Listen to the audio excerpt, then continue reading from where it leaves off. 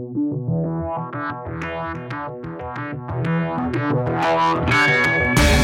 listening to the Ticker Podcast from IR Magazine, a roundup of this week's leading stories and industry comment from the world of investor relations.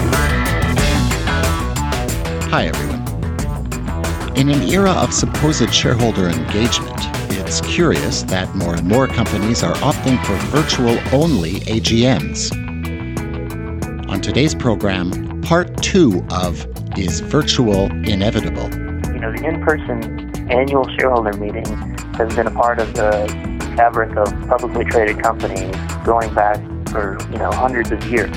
So it's not asking much to say, let's take a pause and consider what we would be giving up. Council of Institutional Investors Director of Research Glenn Davis on why online-only shortchanges investors. And the class of 2016. Most Fortune 100 companies refreshed board composition last year, and nearly 60% added at least one independent director. An EY survey paints a snapshot of the future boardroom. We knew boards were refreshing, but I don't think anyone anticipated this level of change. Who are these people anyway? We'll look into the qualifications and characteristics of the latest crop of rookie independent directors elected to corporate America's biggest firms. But first, here's this week's IR update. Investor relations can be a great career path, especially if you're a man. Despite starting from an almost 50-50 male to female base across IR as a whole, IR Magazine research shows that 2/3 of top IR jobs globally are held by men. Regionally, 70% of FTSE 100 heads of IR are men. Almost 4/5 of top S&P 100 IROs are men. In Canada, 70% of S&P TSX 60 IROs are men, and on Germany's DAX, men run the IR departments at 26 of the country's 30 largest companies. You'll find more about the dropping off of women climbing the corporate IR ladder in the summer issue of IR Magazine. When it comes to IR websites, what do institutional investors want? A PR Newswire survey says corporate content is far more attractive than market data.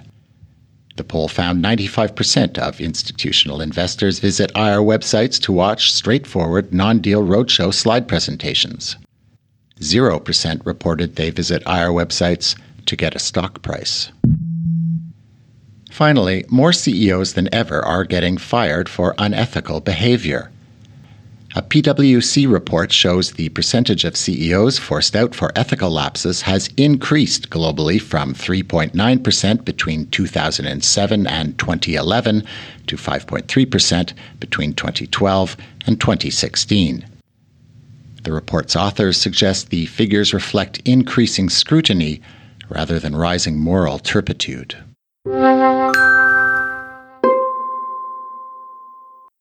Refreshment.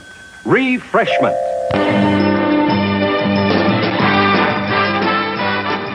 new EY Center for Board Matters report reveals an accelerating trend towards board refreshment at America's largest companies. IR Magazine's Garnett Roach asked EY's Kelly Hunnekens about what it all means for boardrooms. These directors are clearly bringing to the table enhanced board diversity. Almost 40% are women. Only half are former CEOs. They're generally younger, and perhaps most interesting, 17% of the entering class are new to public company boards. Hunnekens says a broad coalition of stakeholders are driving the push for diversity. We need to credit the institutional investors who've been championing board diversity for decades. There have been many studies about the correlation between diversity and a company's financial and operational performance. We also need to recognize the work done by companies and policy groups.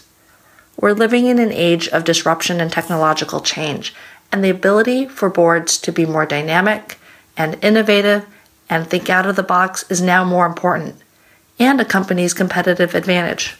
Hunnekens has a few tips for IROs when it comes to telling investors about the work they're doing around board diversity. Some companies are remarkable at showcasing board composition, director qualifications, and their approach to board refreshment. They might use fancy graphics or even video. There is an opportunity for other companies to do more. I also think this doesn't necessarily require a lot of resources. For example, there could be brief language showing how director qualifications connect with a company's strategic priorities. A company could note the percentage of directors who are female or of a different race, ethnicity, or nationality. Investors, like everyone else, are short on time, so graphics are great, but the key thing here is to have the information accessible. If others are doing a search on your proxy statement for diversity, what would they find? You'll find great reporting on communications around these issues at irmagazine.com.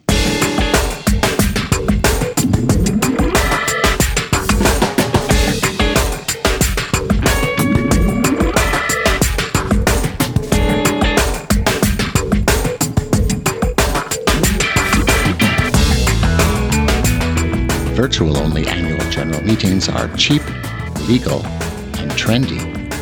So why not have one? IR Magazine's Max Truman interfaced with Council of Institutional Investors Director of Research Glenn Davis on the case against all virtual AGMs.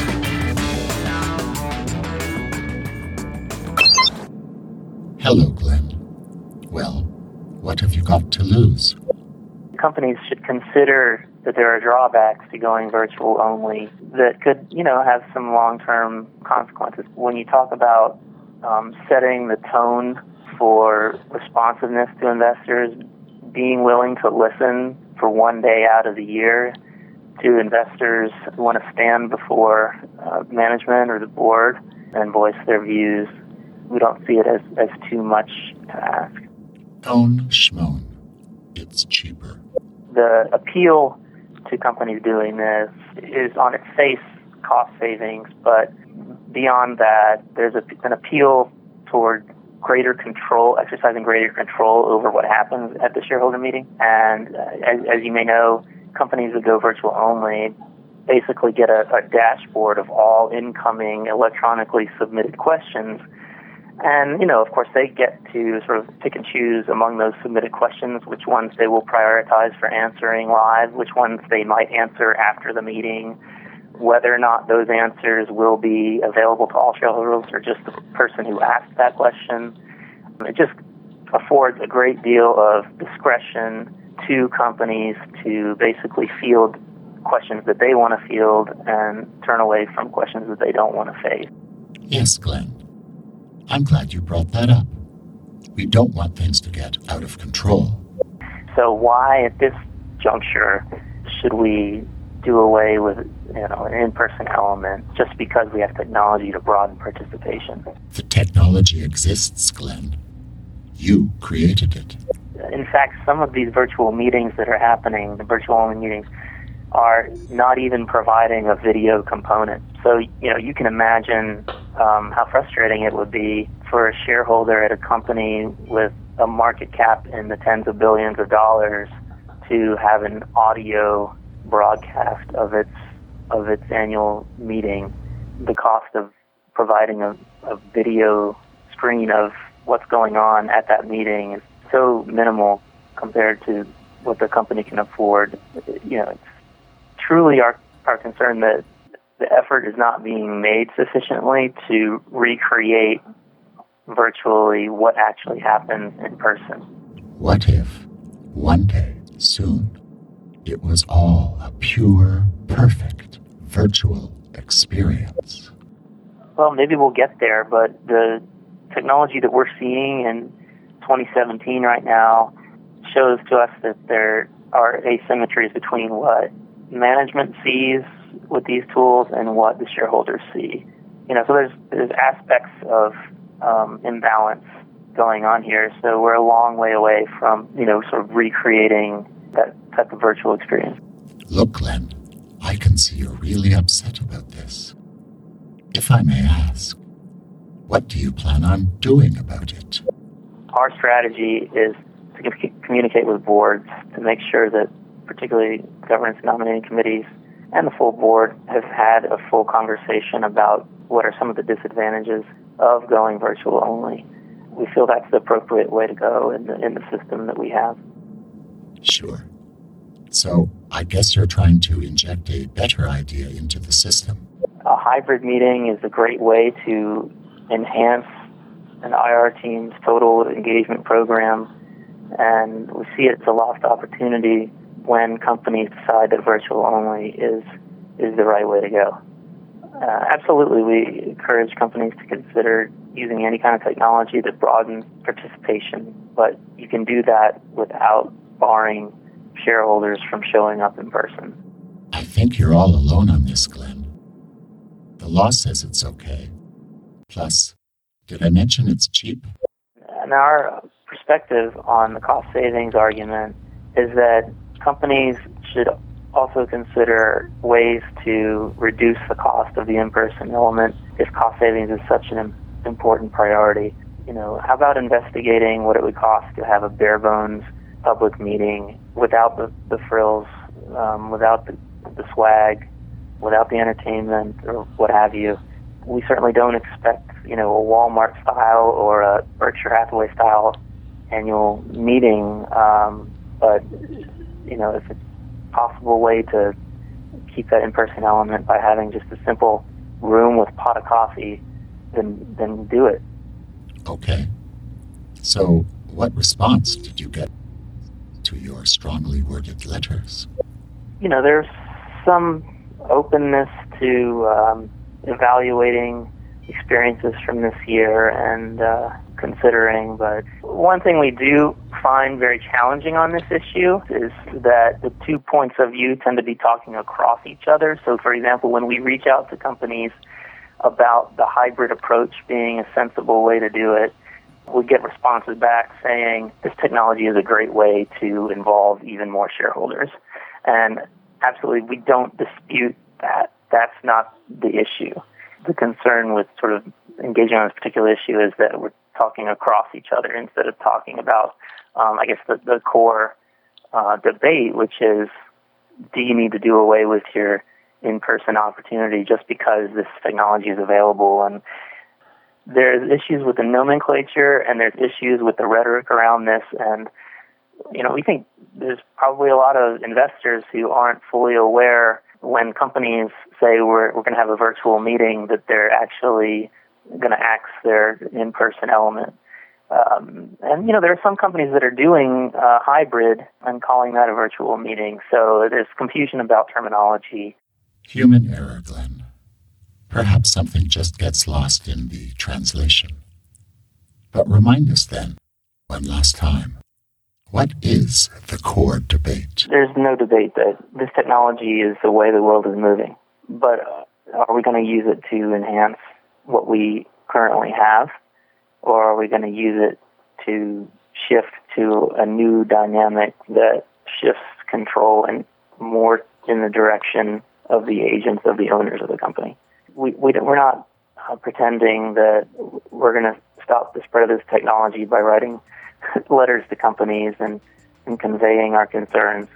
But we do think that some companies will be listening, and we think that some boards are going to take a very thoughtful approach to this. And we wouldn't be surprised to see a more measured approach to some of these issues to truly attempt to either preserve the in-person meeting or insist upon providing virtual participants with an experience that truly does come close to recreating that in-person experience. Because we do think there's something to be lost if companies increasingly switch to a virtual-only format. That's all for this week's Ticker Podcast.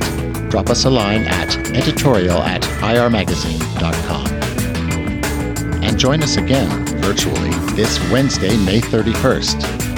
Find out how to build a better IR website on the next IR Magazine webinar. Sign up at Bright Talk. Thanks for listening. In Montreal, I'm Jeff Cossette. You've been listening to the Ticker Podcast from IR Magazine. For free access to all the latest global investor relations news and analysis, register at irmagazine.com or download the app.